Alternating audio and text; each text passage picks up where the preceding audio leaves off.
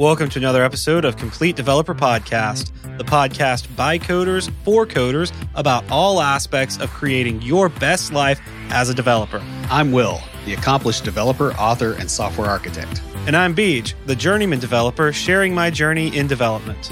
Complete Developer Podcast is supported by listeners like you. We are now on Patreon at www.patreon.com/Complete Developer Podcast.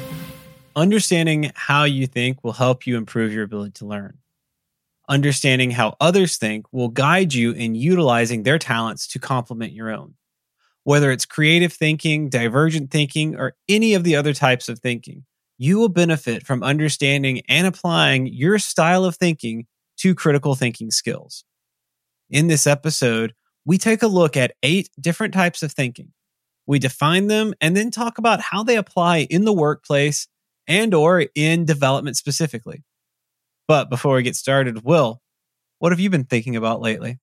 There's a thing I do when I test stuff that's got like a bunch of different states. You know, I'll make an Excel spreadsheet, and then you have like to the left, you have a group of states that are, you know, kind of broken down like combinatorially. And on the top, you do the same thing. And then you fill in the grid cells so that you're making sure you're handling all the different potential cases for something. I do this, you know, pretty much anytime I have to test something like that, and I don't know what it's called. Because I was looking today, I was like, man, I bet there's an app that generates like an Excel file that I can just use for this. I don't have a word for this. I don't know what it's called. And I could not figure it out with my Google Foo, what that's actually called. It's severely irritating. So if somebody knows, just send us an email. Wait, describe it one more time for me. Like if you have like a set of, let's say you got 8 or 10 different variables, or well, probably less than that. Let's say you got 5 different variables and they've got a certain number of states. So like enums would be a great example, or true false, right? Not ranges. And then you say, okay, well, I want to test all the different combinations of those and see how something works, if it works correctly. And so I make a grid with that, you know, with the different combinations of states, and then I'll look and go, okay, this one's value is 4 here, and this one, you know, the other thing's value is 7. This one's value is true, and then see how it, you know, if it does what it's supposed to do there, and then check that off. Right? There is actually a term for that. There is, and I cannot remember what it is because I think I picked that up in college. Yeah. It's something like has to do with like statistics isn't the right class, but I think I learned it in like testing or something in psych testing. It's almost like a Carnot map. Yeah. For electronics, but with more potential states. Mm-hmm. But yeah, I cannot think what that thing's called. And I do it regularly, but I don't have the word anymore. Yeah. Which kind of stunk. I was looking on Google going, okay, well, because if somebody could generate this spreadsheet for me, that would be great, because that would save me 5 minutes of serious effort. Yeah, I know what you mean. So that is annoying. Because I can't think of it either. I know there's a term for that because I remember studying it in school and I have no idea what it is. Oh, that's annoying. Well, hopefully it'll bug you enough you'll figure it out. So how about you? Yeah, that's probably not going to bug me enough. But anyway, I saw The Batman.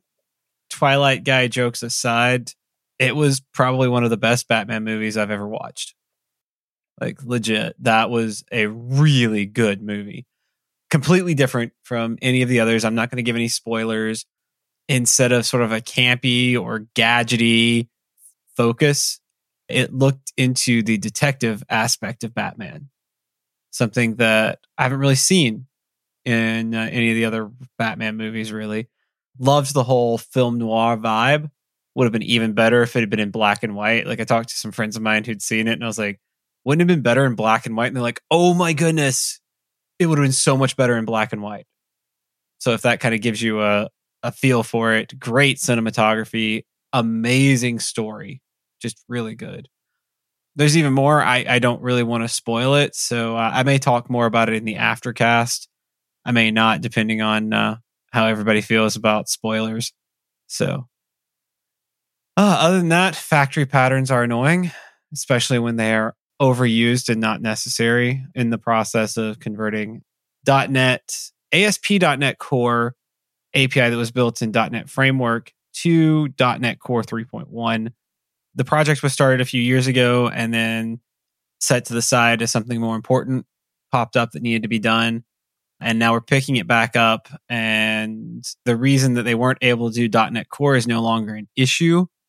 So we are doing .NET Core with it, which is cool, but I keep running into this over and over. Just like it was over generalized, over factorialized. Well, over abstracted. Abstracted, yes. Yeah. Yeah, over abstracted when you've got an interface with one method that is just a get that returns a string. Why do you even have this? Why couldn't you just pass the string?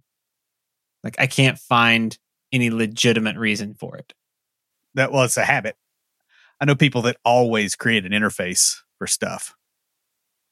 And my thought process is, look, if I'm going to have more than one of those things, sure, I'll create an interface. Or if I think I'm going to mock it for testing, I'll create an interface. But I mean, just doing the interface thing, like, it's like, oh, it makes it more flexible. It's like, I only want things to be flexible where they are going to need to flex. Like, soup is infinitely flexible, but you can't build anything out of it. This is going to be a fun episode. This started off as a conversation. My friend, her son is coming to, he's 20, 21, somewhere around there. So he started coming to one of the men's groups that I lead at church. And she was asking how he was doing and stuff because he does have autism. And so, yeah.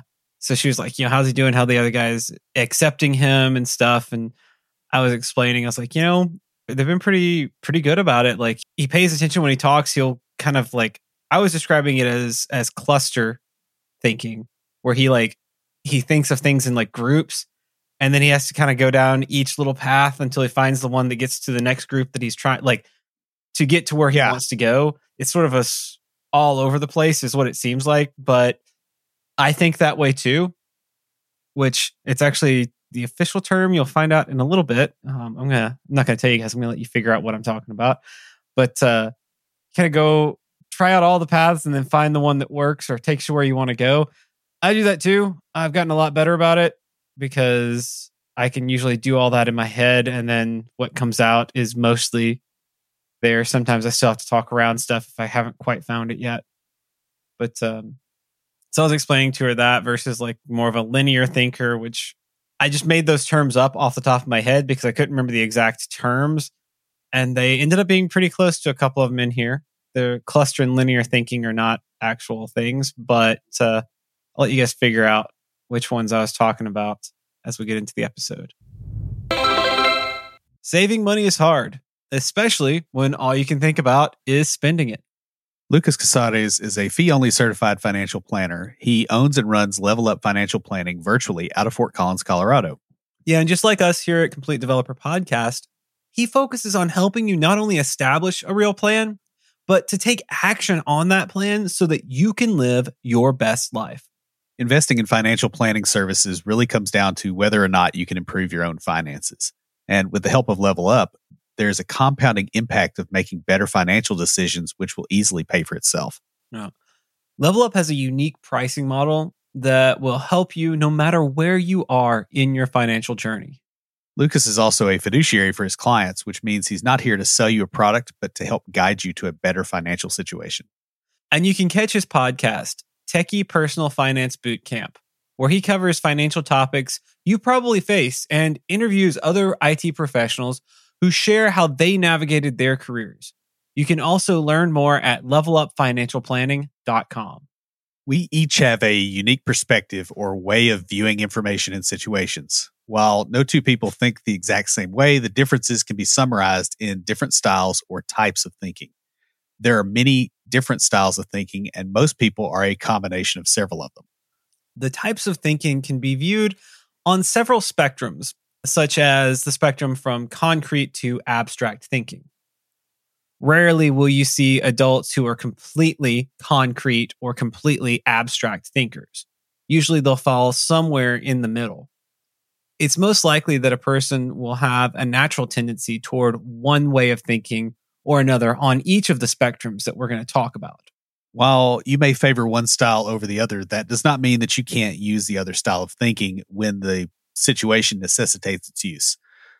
For example, when you're writing SQL queries, you'll want to use more of a sequential thinking approach that will work best with that style of language, even if you're not really a sequential thinker naturally. In this episode, we look at 8 different types of thinking broken down into 4 spectrums of thought. For each type of thinking, we discuss what it is and kind of how it relates to your work. Specifically, what areas of development tend to attract that type of thinker. Then in the aftercast, we'll discuss a few things that you can do to improve your critical thinking skills. So let's get to the first one, concrete thinking versus abstract thinking. Now, in concrete thinking, facts are the only things that matter. It sees ideas as specific objects instead of a representation of that object. Children start to develop concrete thinking when they begin to have object permanence. Yeah, so object permanence is when, for those of you who don't know the term, when you recognize that an object still exists even though you can't see it. So very young children, babies, do not have object permanence. If it's not right in front of them, it doesn't exist in their minds. As they mature, usually around toddlers or a little bit older, they start to develop object permanence and concrete thinking skills. Is there an opposite to that for like the point when adults realize that an abstraction that's in front of them is not real? Not that I know of. I mean, there's quite a few who don't realize that. I mean, well, like we all have that, right? Like I just was wondering if there's a term for it, because I've had that discussion with people, like with numbers, right? Numbers are not things, they represent things. If I take 1 and I divide it by 3, I get 0.33 repeating. Yeah. And if I take that number and add it to itself twice more, I get 0.99 repeating, which is the same as 1. Mm-hmm. Or it's infinitely close to it. Yeah. Asymptotically close, right? Yes. So it's interesting you bring that up because in education, when children are still at that concrete thinking, the way they teach numbers is through the blocks and stuff. Teach adding through like, all right, you've got 5 little blocks and you put it together and it makes one like long thing. And then 5 of those makes one like bigger. That's how they kind of teach that, even up through multiplication, really. Subtraction and division being the opposite of those two. But yeah, so they actually use that physical concrete to teach that way. Now, concepts are used in abstract thinking to create generalizations that relate to actual objects, events, and experiences. We start to develop this abstract thinking ability around the end of elementary school. Usually they say around 5th or 6th grade, kids start to develop abstract thinking. So 10 or 11-ish for our overseas listeners. Oh, that's a good point. Yeah. Yeah. Usually a little bit before puberty is when kids start to develop this. Though, I mean, some kids go through puberty early. But yeah, usually around there. That's why they will start pre-algebra sometimes in what would be 7th grade here, but, around 12 to 13. Right, because by then the kids can kind of get it. Yeah. Yeah. And so they'll kind of get that and stuff. Abstract thinkers see the world through representations with a worldview that everything relates to a generalized concept. Concrete thinkers, on the other hand, approach the world with data and facts. And it's important to note here that both of these are useful. Yeah. That's the thing. Like all of these, and that's what we were talking about in the introduction, is like you may find yourself on one side or the other here. You may be more of an abstract thinker or more of a concrete thinker. I personally am more of an abstract thinker. I tend to think in generalizations, in concepts and things like that. That doesn't mean that I can't think in data and facts. Sometimes I have to. These are all skills that we can learn. And that's what we're going to talk about in the aftercast, actually, is kind of how to learn these skills, like some tips on how to learn these skills. Now, that all said, we do have sort of a natural tendency toward one or the other. Like I said, it's a spectrum. So you may fall just slightly on one side or the other. You may fall like, I have some friends who are very data fact driven and they can wrap their brain around some basic abstractions, but not to the level that most software developers need to be for the object-oriented stuff. And the other side of it is I've got a lot of friends, like where I grew up, farms and stuff, and they are very, very amused at what the abstract thinkers from the big city, the way that they approach things. Like how many cows of X size will fit in this trailer? It's like they're not all the same size. Like you can't do that. Even though that abstraction is useful for some things, it does not work in the real world. Yeah. That's very true. Concrete thinkers tend to be drawn toward detail-oriented work where there's not a lot of room for interpretation, whereas abstract thinkers tend toward work that involves understanding the broader ideas, the bigger pictures, and going from there. That doesn't mean they can't be detail-oriented. Detail-oriented is a little bit different than that, but they tend to be broad down, like generalization down people. Right. I think the other thing too is it's very simple to think that concrete thinkers sometimes are less sophisticated thinkers. Yeah. But like if you're doing any kind of engineering, you may literally be thinking about concrete, actually. That's true. So, because you have to deal with facts, not with just, you can't deal with simulations and numbers for all the things. Like you really have to know truth because the real world will catch a lie. Now, from a coding standpoint, somebody who's overly invested in abstract thinking might overuse generics, interfaces, and factories, while a concrete thinker will tend to repeat the same code every time that it's needed, possibly with little variations each place. Mm-hmm. Yeah, rather than use an abstraction, they will just copy and paste, or some will maybe even retype the same code over and over. You'll see this in people as they develop their coding styles and start to kind of understand where they fall. The next one is creative versus analytical thinking. Creative thinking breaks the established rules and ways things are currently done in order to come up with new and innovative ideas. It's about discovering solutions that aren't obvious. I guess because I'm a creative thinker, I read that and I'm like, well, everybody's going to want to be a creative thinker. But that's not always the case because some people really want to be analytical thinkers. But the creative side is about sort of going against the grain, not... I hate the term thinking outside the box because I feel like it's so overused. Yeah. Well, and it also has an implication that thinking inside the box isn't valuable. Yeah, it does. It does. And sometimes you have to think of both inside and outside the box. Or you think inside the box until you need to think outside the box because you're just trying to get stuff done. Yeah.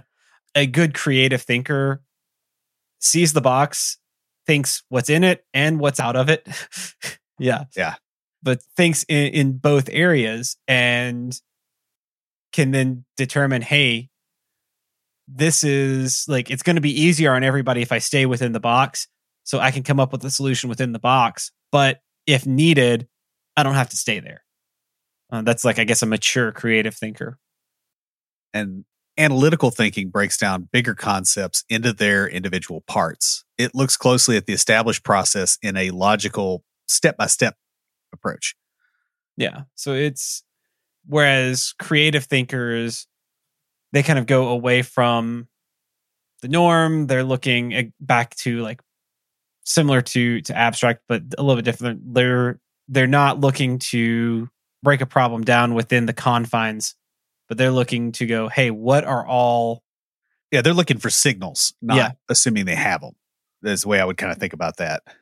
Yeah, analytical thinkers, they look at the work at hand to see what needs to be done within the parameter set.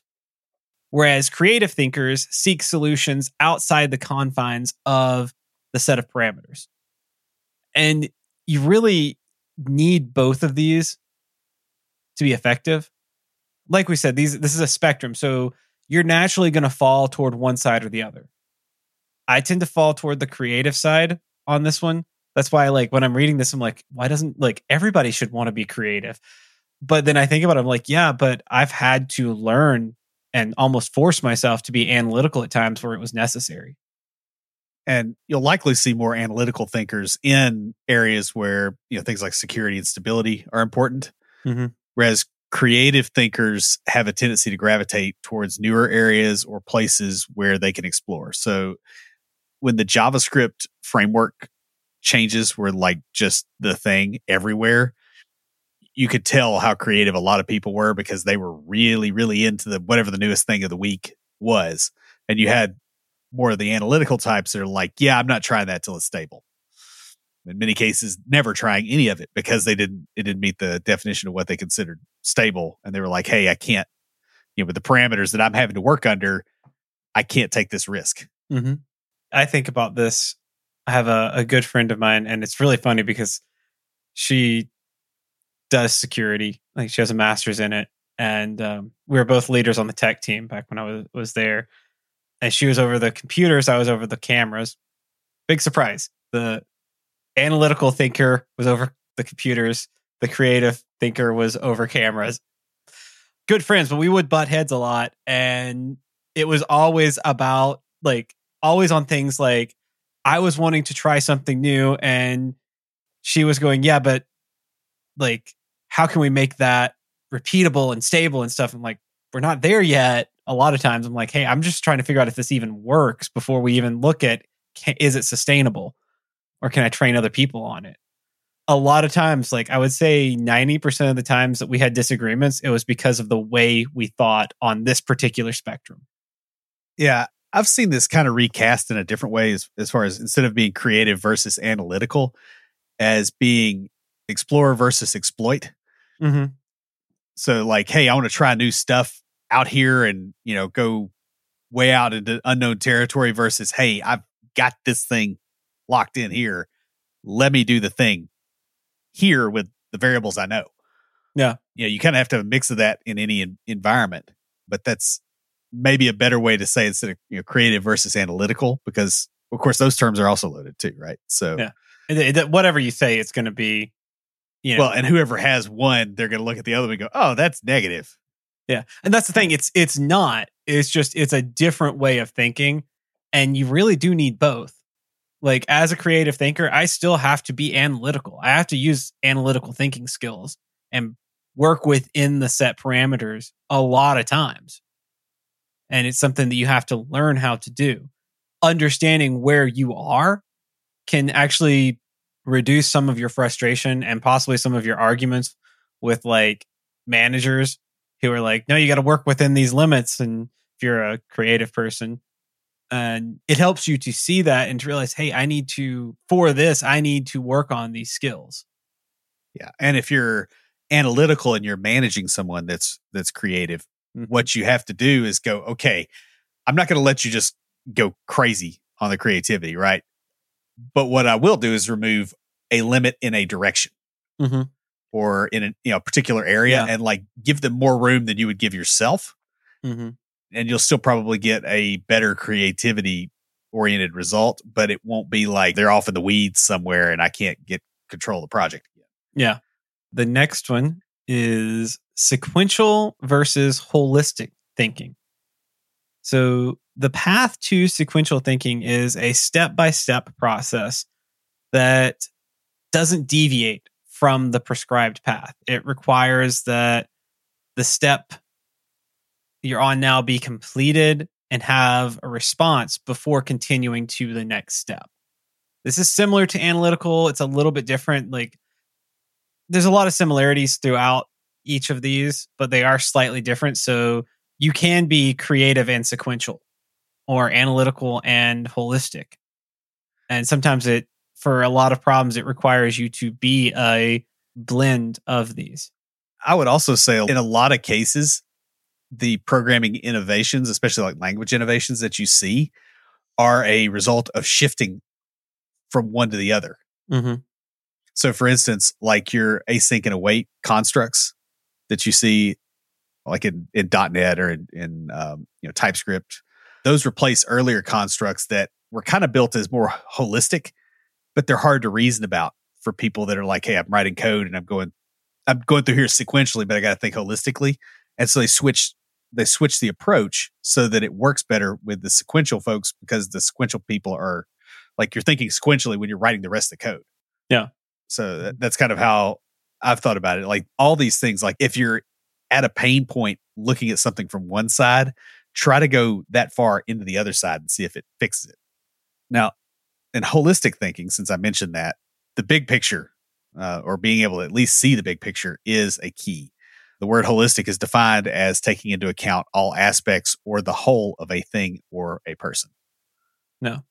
Sequential thinkers tend to process information in a specific way, kind of orderly fashion. Whereas holistic thinkers process more systems of information and they see connections between clusters of thoughts and ideas.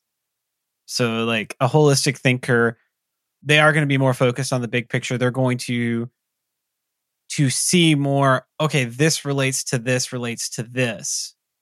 And it may not be like, it may be jumping around between all of them, but they see that. Whereas a sequential thinker is, okay, this happens, and then this happens, and then this happens, and then this happens. I don't know if this will surprise you or not, but I'm a bit of a sequential thinker.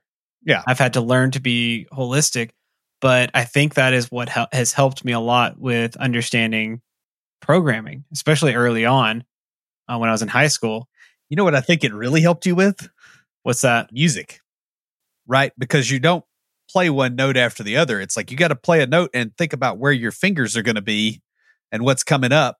Yeah, that's and you're true. moving two hands and you're doing, right? Like that's a whole other can of worms. And you can't, you have two working threads with, wow, that was a really overly analytical way to put that. You are definitely an analytical thinker. Right. You got two working threads with different resources and different constraints and timings that you have to coordinate. And you can't do that in a purely sequential fashion. Yeah. What learning holistic thinking has helped me with, like I said, naturally, I tend to be more of a sequential thinker. Right. You might well have been when you tried to learn to play earlier too. That probably didn't help you because you hadn't learned to modulate that. Mm-hmm. More procedural languages draw in the sequential thinkers as the structure of those languages better maps to the way that they see the world. Asynchronous languages, object-oriented languages, a lot of the stuff that's more, I would say, newer, tends to bring in more holistic thinkers. But the thing about it is like you have to work at the holistic level when you're structuring stuff. But when you get down to the guts, you're doing linear. Yeah, it requires you to be a little bit of both, and you will have people who tend toward one or the other. I would say the more holistic thinkers probably don't stay as software developers terribly long. I could see them going more into like project management, product owner kind of thing, where they see it more as the big picture, or they put everything in the cloud where you can't do things sequentially anyway. And well, there is that too. Yeah, where you have to reason holistically because you're communicating between different black boxes. No. So the last spectrum here is convergent thinking versus divergent thinking. Convergent thinking takes many disparate pieces of information, perspectives, or topics and finds the commonality in them to be able to solve a problem. It's all about connecting the dots of data scattered in what may seem to be kind of an incomprehensible fashion. Mm-hmm. Yeah, so convergent thinking is taking all these bits of information and pulling them together into a cohesive unit. Divergent thinking is the opposite. It goes down all possible roads before choosing the one best solution. Maybe not always the best, but the one solution that works. It's about not ruling out any possibility until it is thoroughly thought out. Now, if you guys haven't picked up yet, the friend of mine, son, who's in the group with me, I was mentioning earlier, divergent thinker. Me, divergent thinker. We tend to go down all the paths, think about all of them. And for him, he hasn't quite gotten to that place where he can do that in his head yet. So it comes out a lot when he's like, especially when we're having a deep conversation in the group and he wants to contribute.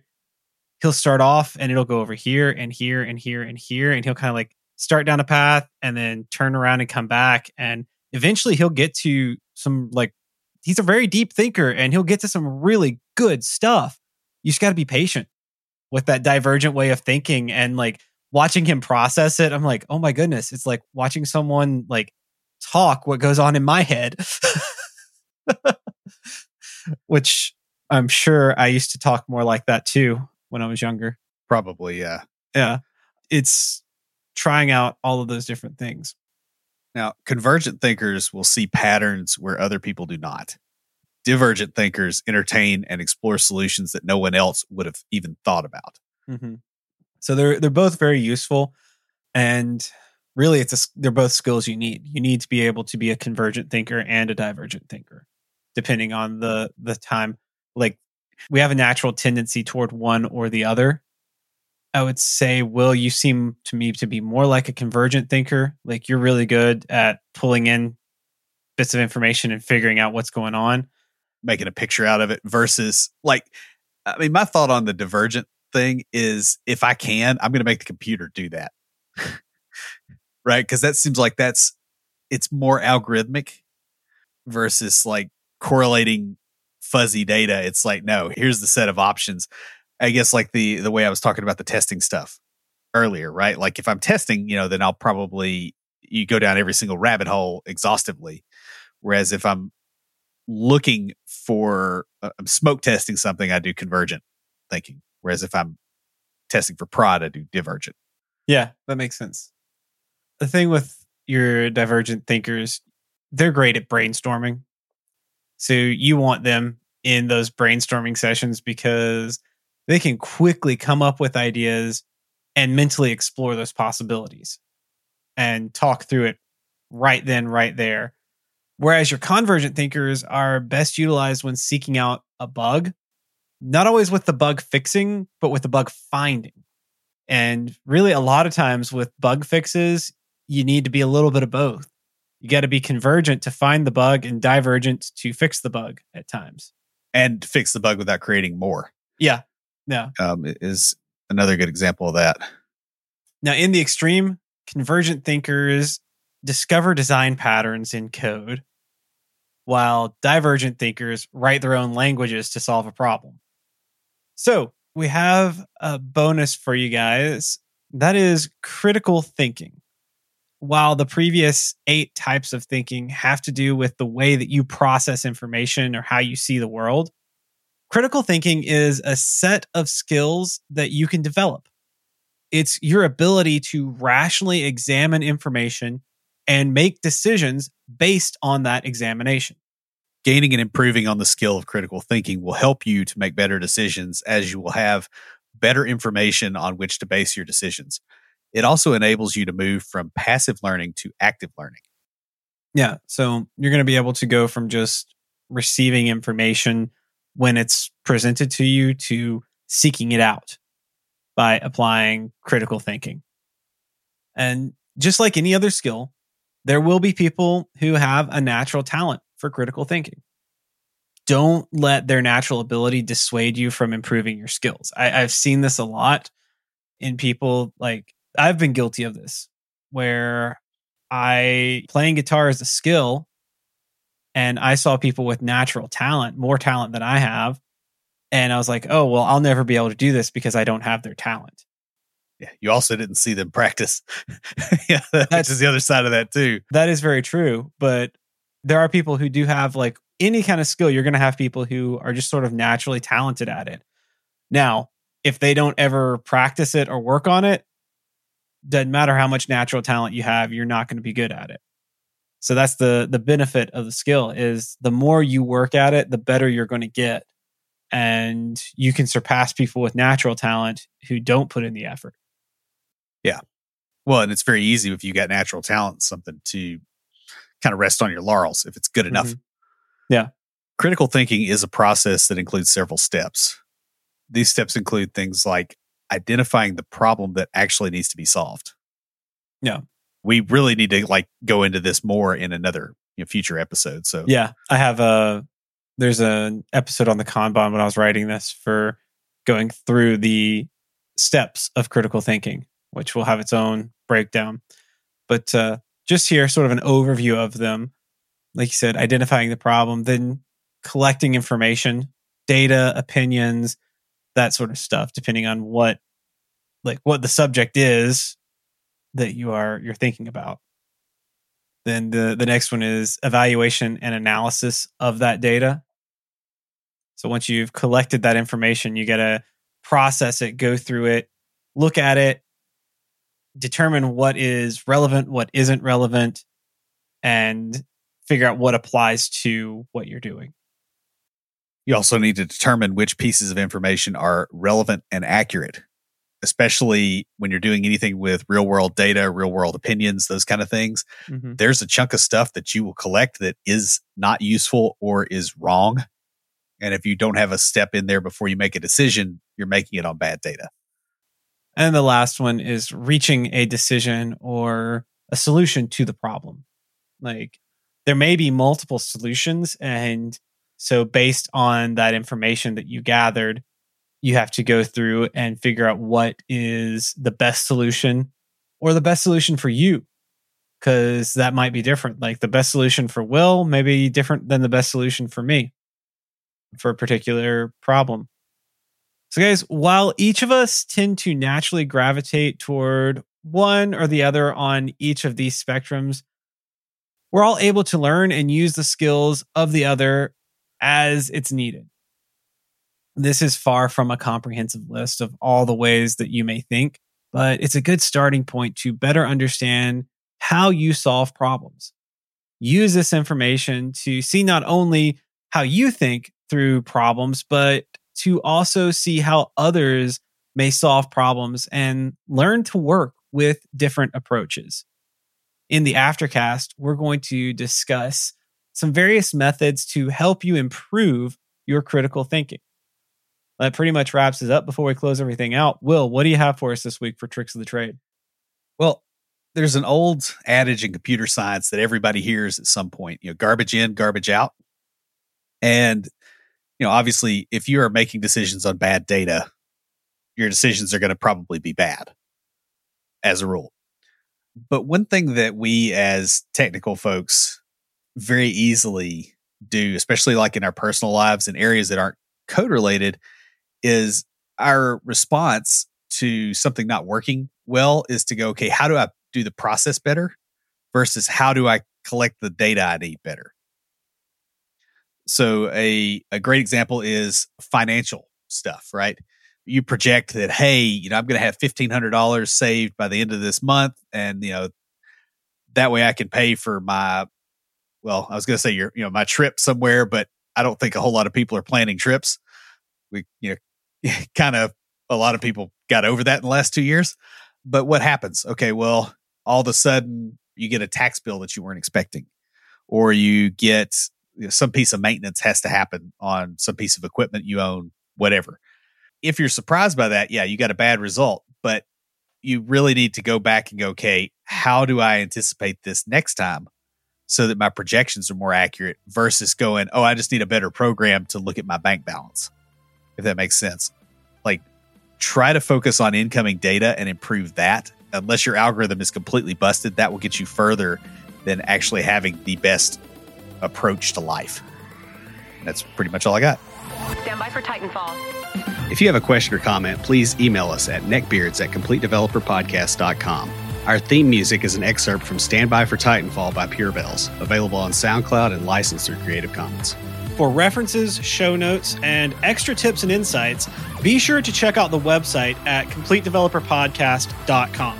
Help us make the show possible by supporting us on Patreon at patreon.com/CompleteDeveloperPodcast. You'll get extras, including a weekly Aftercast where we discuss the topic of the week and bonus material with some of our patrons. You can also follow us on Twitter at CompleteDevPod, like our page on Facebook, and follow us on Instagram to keep up with news about the show. Join the conversation anytime via Slack by signing up at slack.CompleteDeveloperNetwork.com. Thanks for listening. See you next time.